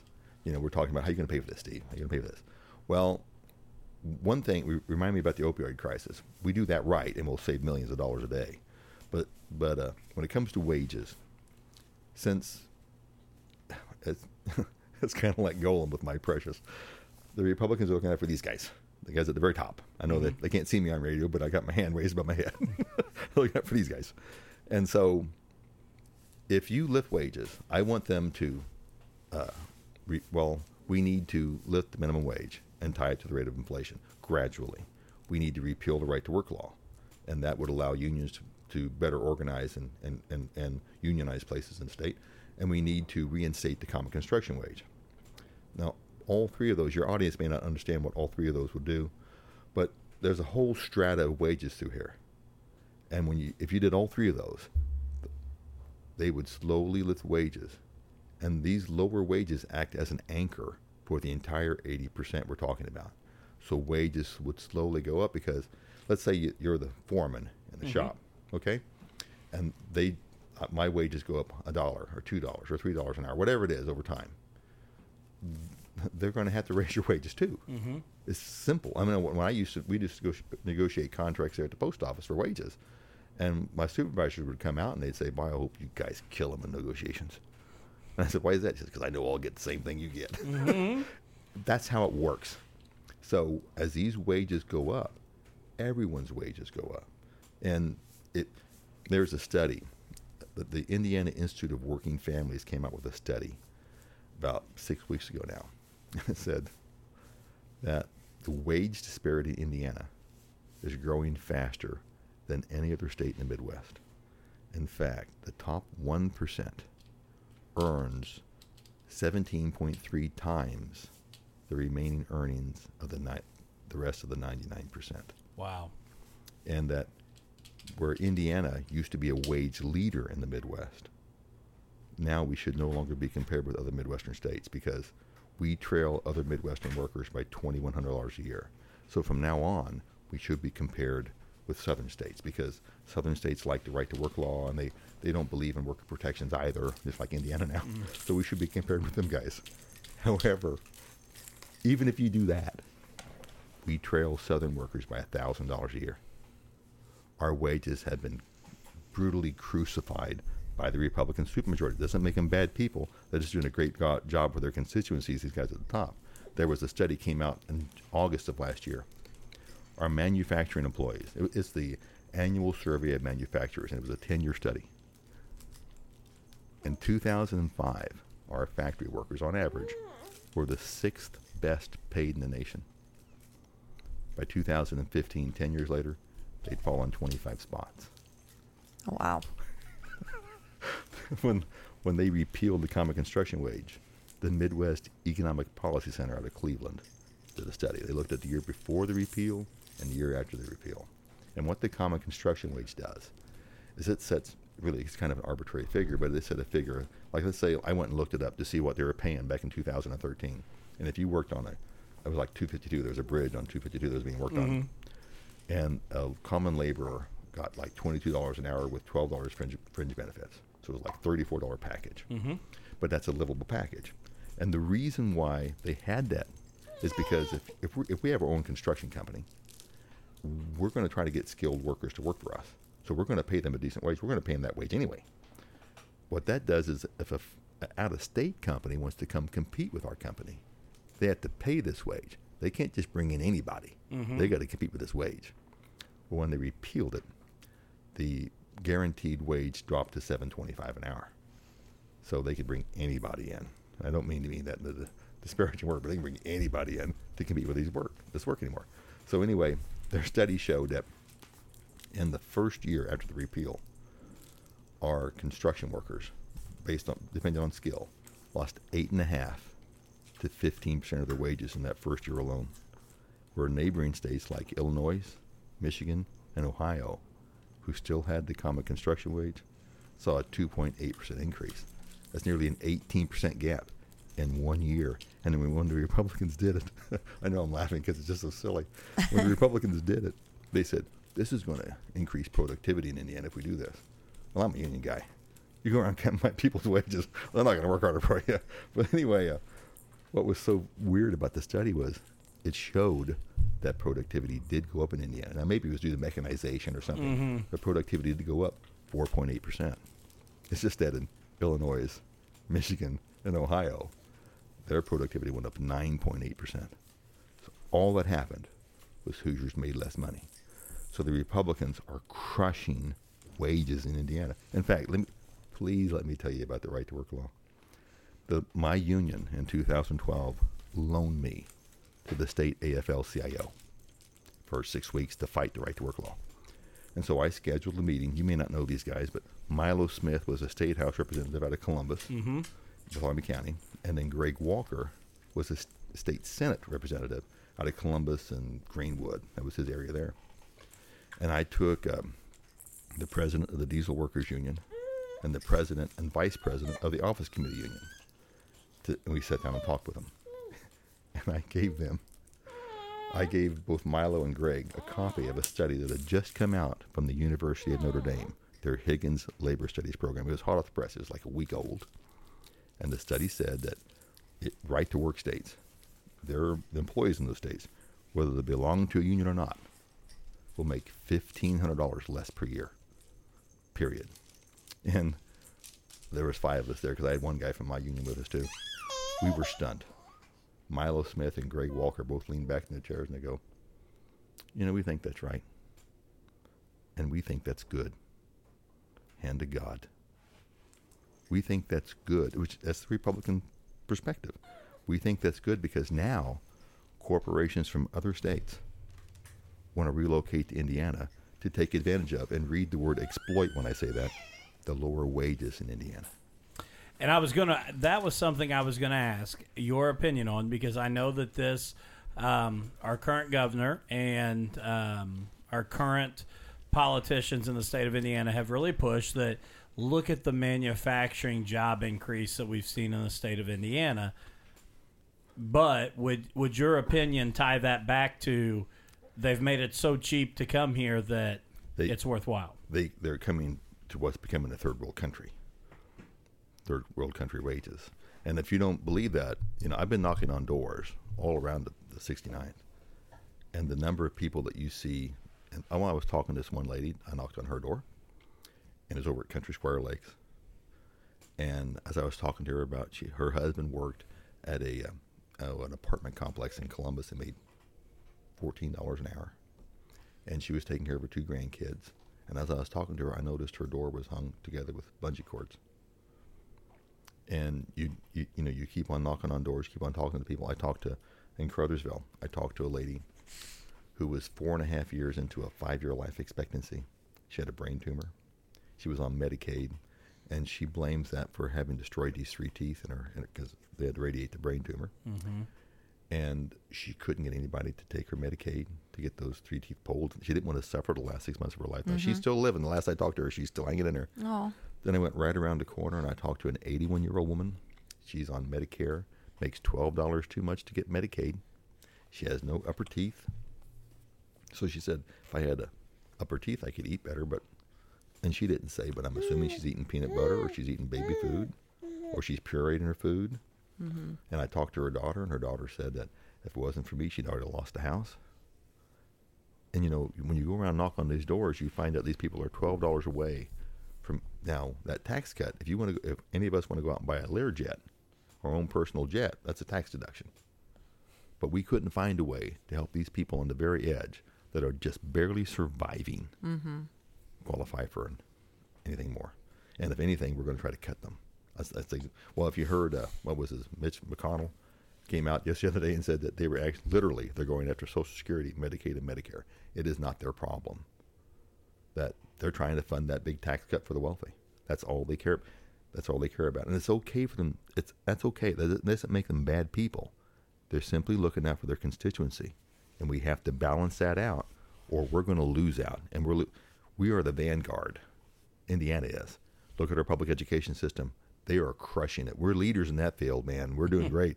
And in fact, one of Jim's, and there's been several people talk about it, these Republican legislators, they want to go away. That $8,500 I was talking about, they want to give that straight to the parent. So, let's say that you have 4 kids, and the wages out there suck. So, but you could stay home and homeschool your kid. What's 4 times $8,500? Let me see here. That's more than I can make if I worked. I'm not paying for gas. That will destroy our public school system. We'll have nothing but charter schools and private schools left. It will destroy it. But that's the plan. They are totally, completely opposed to teacher unions, period. And that's the way we'll be the first state to lose our teachers' unions. We'll be the first state to lose our public school system. That's the plan. And just look at it. What's going to happen if you start giving these $8,500 vouchers to people? Is there any other path? Well, in my community, that would absolutely be my concern. And I understand, and like I said, we just had Jim on, and Jim did talk about that, and Jim talked about putting the pressure back on the parents to be involved. But my question is, where does that? Who's policing those parents to make the right decision? Well, right. It comes back. It's real simple. Are we a shared nation or not? We hold these truths to be self-evident, that all men are created equal. It's our creed. It's what makes us a creedal nation, that you are endowed by your Creator with certain inalienable rights, life, liberty, and the pursuit of happiness. And what that means in a nutshell is, we'll let you pursue your dreams, whatever your dreams may be, and we'll try to see to it that you're healthy, safe, and free enough to do so. That's what that means. But not if you're trying to dismantle the entire system. Our forefathers believed in that. I believe in that. But we've broken down now. We're no longer a tribe. We're 2 tribes. We're the 80%, maybe even the 90%, maybe the 95%, and then these guys. And basically the Republican legislatures have become minions for this top 1%. What's that? Vampires. They have these humans that take care of them during the day, right? Oh, yeah. Well, I don't know what you call familiars. I don't know what you call them, but that's because they want to be vampires too someday. You know what I mean? Mm-hmm. So they're doing what they can to take care of these super elites, because I just might make it there too. Mm-hmm.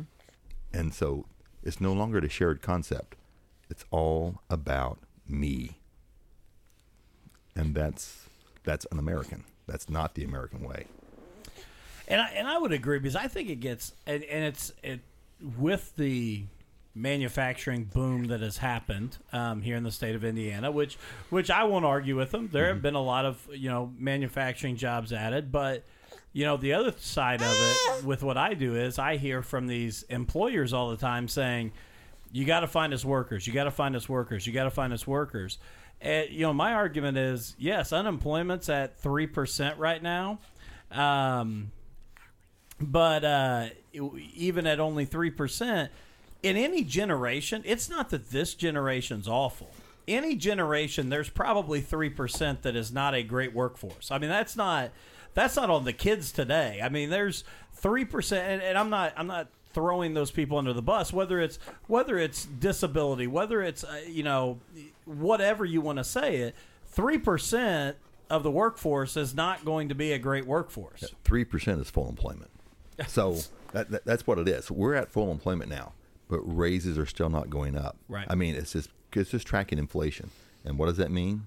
Remember, we just talked about how wealth disparity in Indiana, or actually earnings disparity, is growing faster in Indiana than any other Midwestern state. That's because there's no upward pressure on wages. We have so few unions. The last study I saw said like 11% of all households are unionized households. Someone in the household belongs to a union. Now, another study I saw said that about almost 50% of public employees are unionized. So, your teachers' unions, your policemen, your firefighters, your postal workers, your state employees. Our state employees used to be unionized too, till Mitch Daniels pulled the plug on that sucker. So, if you take out all those public employees out of that 11%, then you take out states like California, New Jersey, New York, cities like Chicago and Atlanta, you pull all those unions out of that 11%. That number becomes so small that, well, look in our area. There really aren't any. You have Cummins, right? Mm-hmm. But they're an independent union. They're not an AFL-CIO union. So the number of unions just shrink to virtually nothing. So there is no one out there fighting for upward wages. And even if there was, let's say you belong to a union shop, but all the people in the area are non-union. You cannot force wages up too far, or you're just putting your people out of a job. Mm-hmm. Mm-hmm. That's why, since we don't have unions out there like we need them, we used to have almost a 50% union workforce nationwide. Now, like I said, it's 11%. So without them putting pressure up, you have to find another way to do that. And the way you do that is by, like, you take minimum wage and you gradually increase it, but you tie it to the rate of inflation, and that pulls that bottom anchor out of the mud and lets these other wages go up. You repeal the right to work law, allow these unions, like right now, let's say that I want to go talk to the diesel workers union or the office committee. I want to go talk to them. So I talk to Vic Meek, he's now the president over there, or to Dennis Stewart, he's the president for the diesel workers. I want to talk to your membership. Well, they used to have a closed shop. The right to work law did away with that. So they let this Democrat come in and talk to them. The next day they could lose 50% of the membership. That's what the right to work law does. It ties your hands. You can no longer represent your employees the way you want to, because you can't afford to get them upset and to walk away. So there's all these different levels that hurt unions, but unions fundamentally do such a fantastic job for the working class that, people complain about they don't like unions for this or that. Well, every organization, the teachers, the principals, school teachers, unfortunately, we have to hire humans. We have to use humans. Mm-hmm. And we are all subject to what I am man, and I'm subject to man's flaws. So every organization is flawed, but we don't stop because we have to use humans. Right. And I grew up.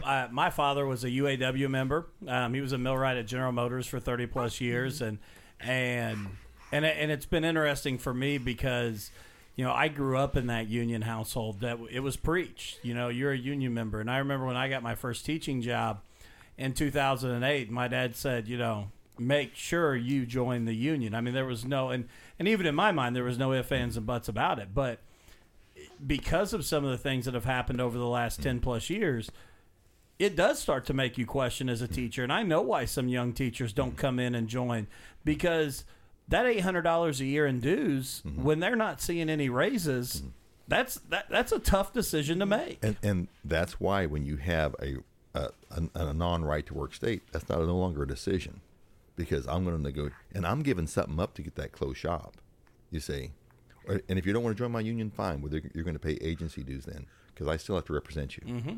And so, like, let's say that you're a member, Callie, and let's pretend that Alex there is a union member, but Dustin isn't. and Dustin gets fired. I can't say, sucks to be you, Dustin. I have to represent you. And if I don't, you can file a labor charge.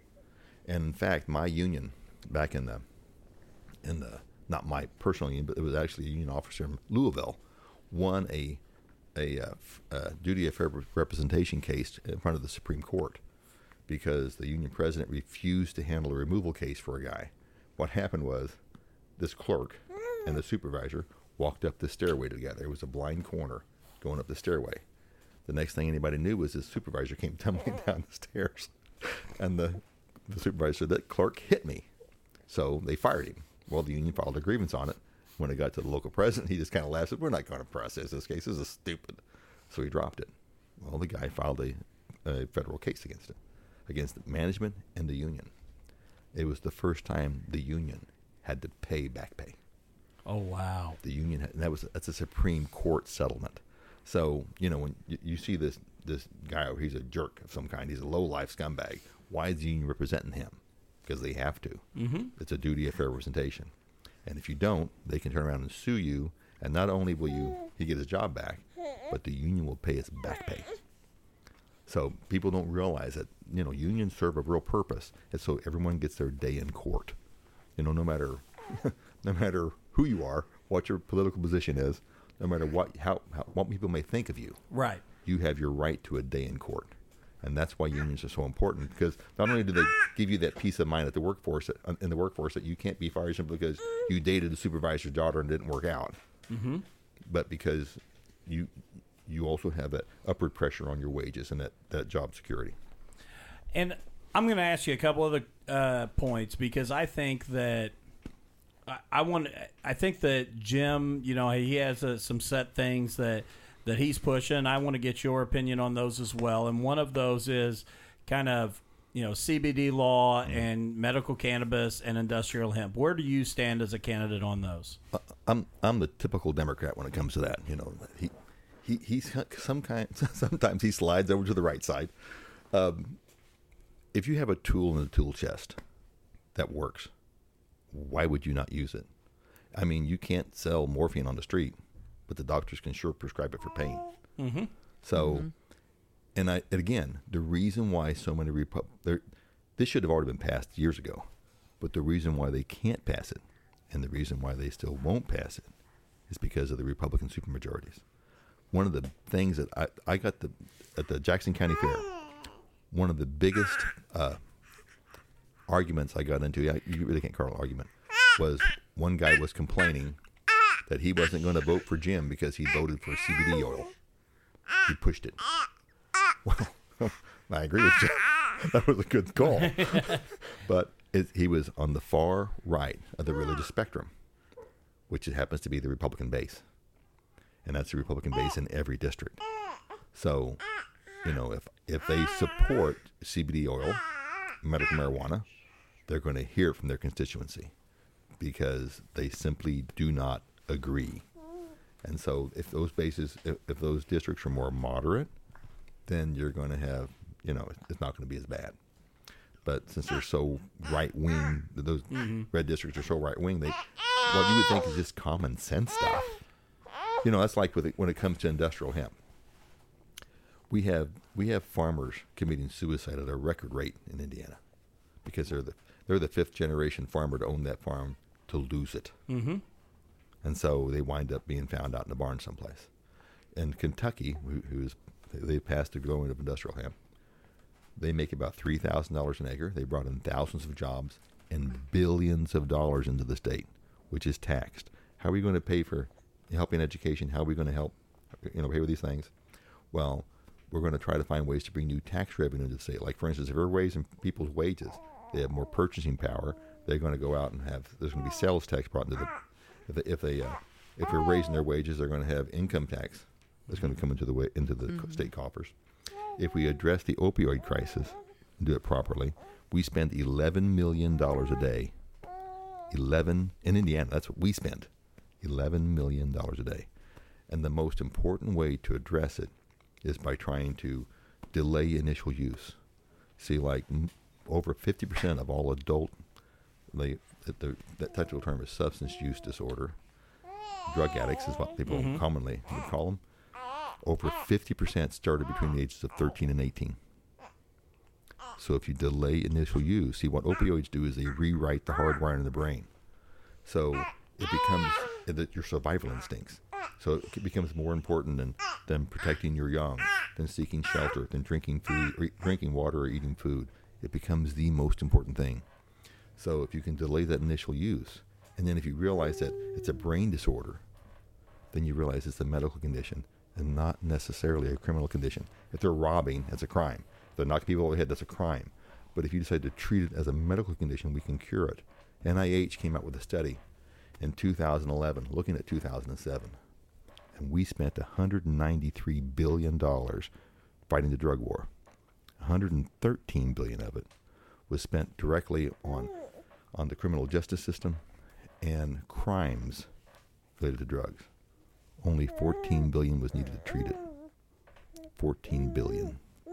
So we could put some into that program 2 or 3 times, and we're still coming out money ahead because we were locking these people up, right? And if we treat them, if we do work release, or if we go to some treatment program, 3 things happen. The guy still has a job. He's still paying taxes. He's still supporting his family. He's not in jail. We're not spending $55,000 a year to keep him locked up. We're not taking his children away and putting them into foster care, which costs us millions of dollars a day. But the third thing that's overlooked the most is we're eliminating future crime related to drugs. So you see, if we do it right, if we can just drop that from 11 million to 10 or 11 million to 9, well, $1 million a day is $365 million a year. We just freed up to help out in education or help out in the, I'm trying to have more people covered with health care. We free money up by simply being smart. If we stop being solely focused on these elite at the top of the income spectrum and find ways to raise wages, we're bringing more revenue into the state so we can put it toward education and the health care, the homeless problem. We have from right here, 20 minutes away, I know of 2 homeless encampments in Jackson County. I know of 4 in Bartholomew County. I know of 1 in Greensburg. It's outside of Greensburg, right across from the Delta Faucet. And we can do better than that. We can do better. Let me ask you this, this is another strong position for Jim. Where are you at with the Second Amendment and gun rights? I am a lifelong gun owner. I am a lifelong hunter. I have a lifelong gun, or have a lifelong gun permit. I've even been bear hunting in Canada. Man, that's something I want to do. Yeah. Twice. Oh, gosh. But this is something I mentioned in our forum the other day. However, when it comes to school safety, I do not think we should arm our teachers and turn them into vigilantes, armed vigilantes at school. I would prefer that we have a modest expansion of the police force and have them patrol the schools, because one, I know we use resource officers now, but I would prefer that we use trained, active professionals. So when the police come upon a scene, they don't have to try to differentiate between who's the good guy with a gun and who's the active threat. So you let professionals do what they do best. Let teachers teach. Let the police force protect and serve. And I think I'm boring Alex. I don't think he is. No. He's all right. Sorry, Alex. Yeah. You can go bear hunting with me next time, okay? Yeah, I know, right? Well, we're gonna get ready here to wrap up. But I do have some kind of off the wall questions, just for fun. Okay. We did the same thing with Jim, just to kind of mix it up a little bit after we've talked about the issues and the serious stuff. So, what's your favorite restaurant in District 69? Where do you love to go eat? I hate to actually admit to this. I go to McDonald's all the time. Don't throw rocks. I'm sorry.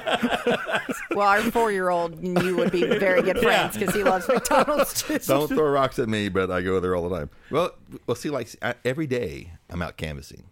and I can go get their McChicken for $1, Mm-hmm. their Coke for $1, and I can have 2 or 3 guys with me, and I spent $5. Yeah. I mean, let's just be real. Yeah, Yeah. it's, No, there's nothing wrong with that. yeah, and she's exactly right. If Alan was 14 years older, you'd have just won a voter right Yeah. there. Yeah, for sure. All right, what's your hobby outside of the political thing? I know you're busy with the campaign now, but what's a hobby that you have? Well, I love to go. I have a 15-foot John boat with a 20 horsepower motor, and I'll go down to Azalea, and I'll go like a mile or 2 down the river, because as a child we would go camping on White River for like a week or 2 out of all through the summertime, a week or 2 out of the summer, and we put out trop lines and trot lines, and we'd catch. I think the biggest one we ever caught was like 45, 50 pounds flathead. Wow. And we I remember one year when I was a little kid, we'd build these live boxes with wire frames around them, to hold the fish in and stuff. I remember one year we came home and we were also fishing for turtles, and Wrong one. we were out fishing for turtles, and we had drop lines in there, and it kind of reminded you of Jurassic Park because they had that old Super 8 projector, and you could literally like 25 or 30 turtles kind of walking away from the camera. It was hilarious. So I enjoy that camping sort of life, and my brother and I going bear hunting in Canada was pretty cool. That's Now, awesome. That was pretty cool. And what was really neat up there was like you would see grouse as you'd walk around. You'd see grouse like on every other limb. It just was unbelievable. And then my brother and I, we were just playful. So we rented one of those small boats, and we went across the lake, and it's nothing but rocks, trees, and water. That's all that Canada was at where we were at. And the front of the bow of our boat bumped into this rock. It was a small island in the lake, and these black flies lifted up. It was like a blanket lifting up Oh to the my air. gosh. So we put the motor in reverse and we backed away real quickly. But it was downright scary. I actually got bit the first time I went. I got bit several times because like every third bite seems to be infected, and I wound up losing like 20 pounds from that first hunting trip. Oh wow. Then I went back the next year. But things like that, really common, simple things. I just love to be out in nature. There's nothing better than to be sitting around a campfire on the river and have your fishing pole out in the water, waiting for some channel cat to come by and snap on the line. Absolutely. As you can't beat that. So that's what I like to do. All right, favorite movie? It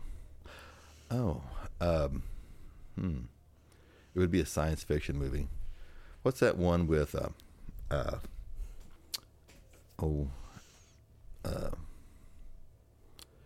where they go out and find that black hole out near Jupiter?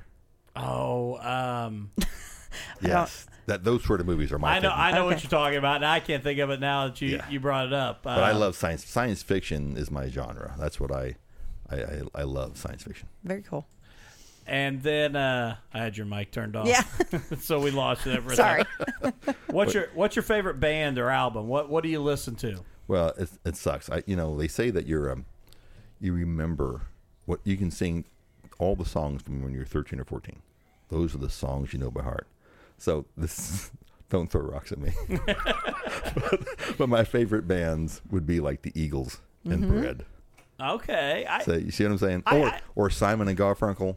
I have all the albums of Dan Fogelberg, and I used to, a friend of mine, Gary Rickenbacker, we used to go around to nursing homes, and he would play the banjo, and I would sing. I have an okay voice, and I'd strum along with the guitar, and we'd always sing Fogelberg, or at Christmas time we had all these Christmas songs we'd do.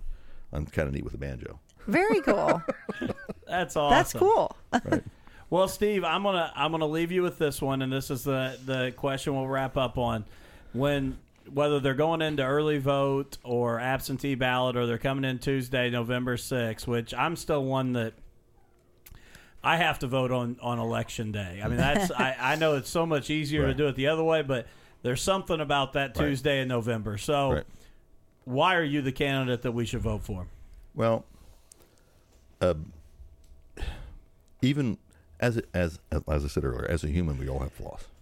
We're all weak, and we all see things from our own perspective. Right now at the State House, there's only one perspective, and to use bad English, I hate to say this from the two teachers, it ain't ours. So there's a thick Democratic vein that runs through the 69th. We used to be heavily Democrat, and it's kind of slowly shifted to the right. And I'm trying to appeal to people to say, look, I've spent my life as an advocate fighting for people, fighting so they'd have their day in court.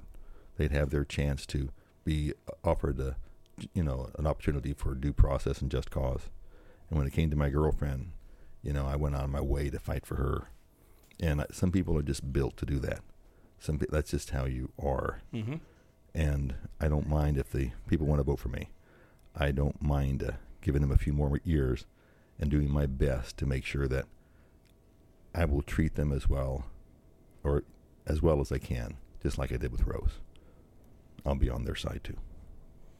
Well, Steve, I want to tell you, and I want to first say thank you. I know for my wife and like I said, I was laughing earlier because we were at a wedding last night, and one of her family members asked me, said, "So what is this podcast thing you do?" And he said, "What do you talk about every week?" And I said, "You know what? It is the craziest thing because we 2 weeks ago we did a weird food challenge. I told you before we went on the air.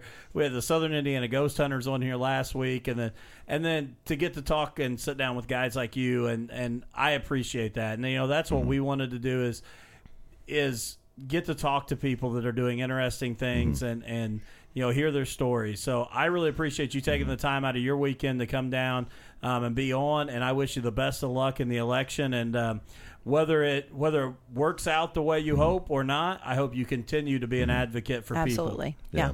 Like I told my mom, to be really honest about it, it's better for me if I lose, because then I can be happy with retirement. Because if I'm elected, I will have no free time. Yeah. You know what I mean? Because that's my nature.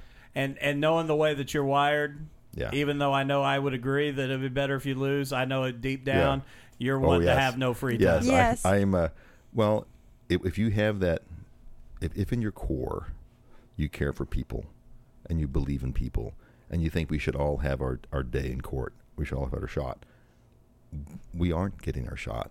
I've knocked on too many doors where you just feel I mean, they'll invite me in. They'll invite me in and they'll offer me a cup of coffee, and these people are poor and they're good as gold.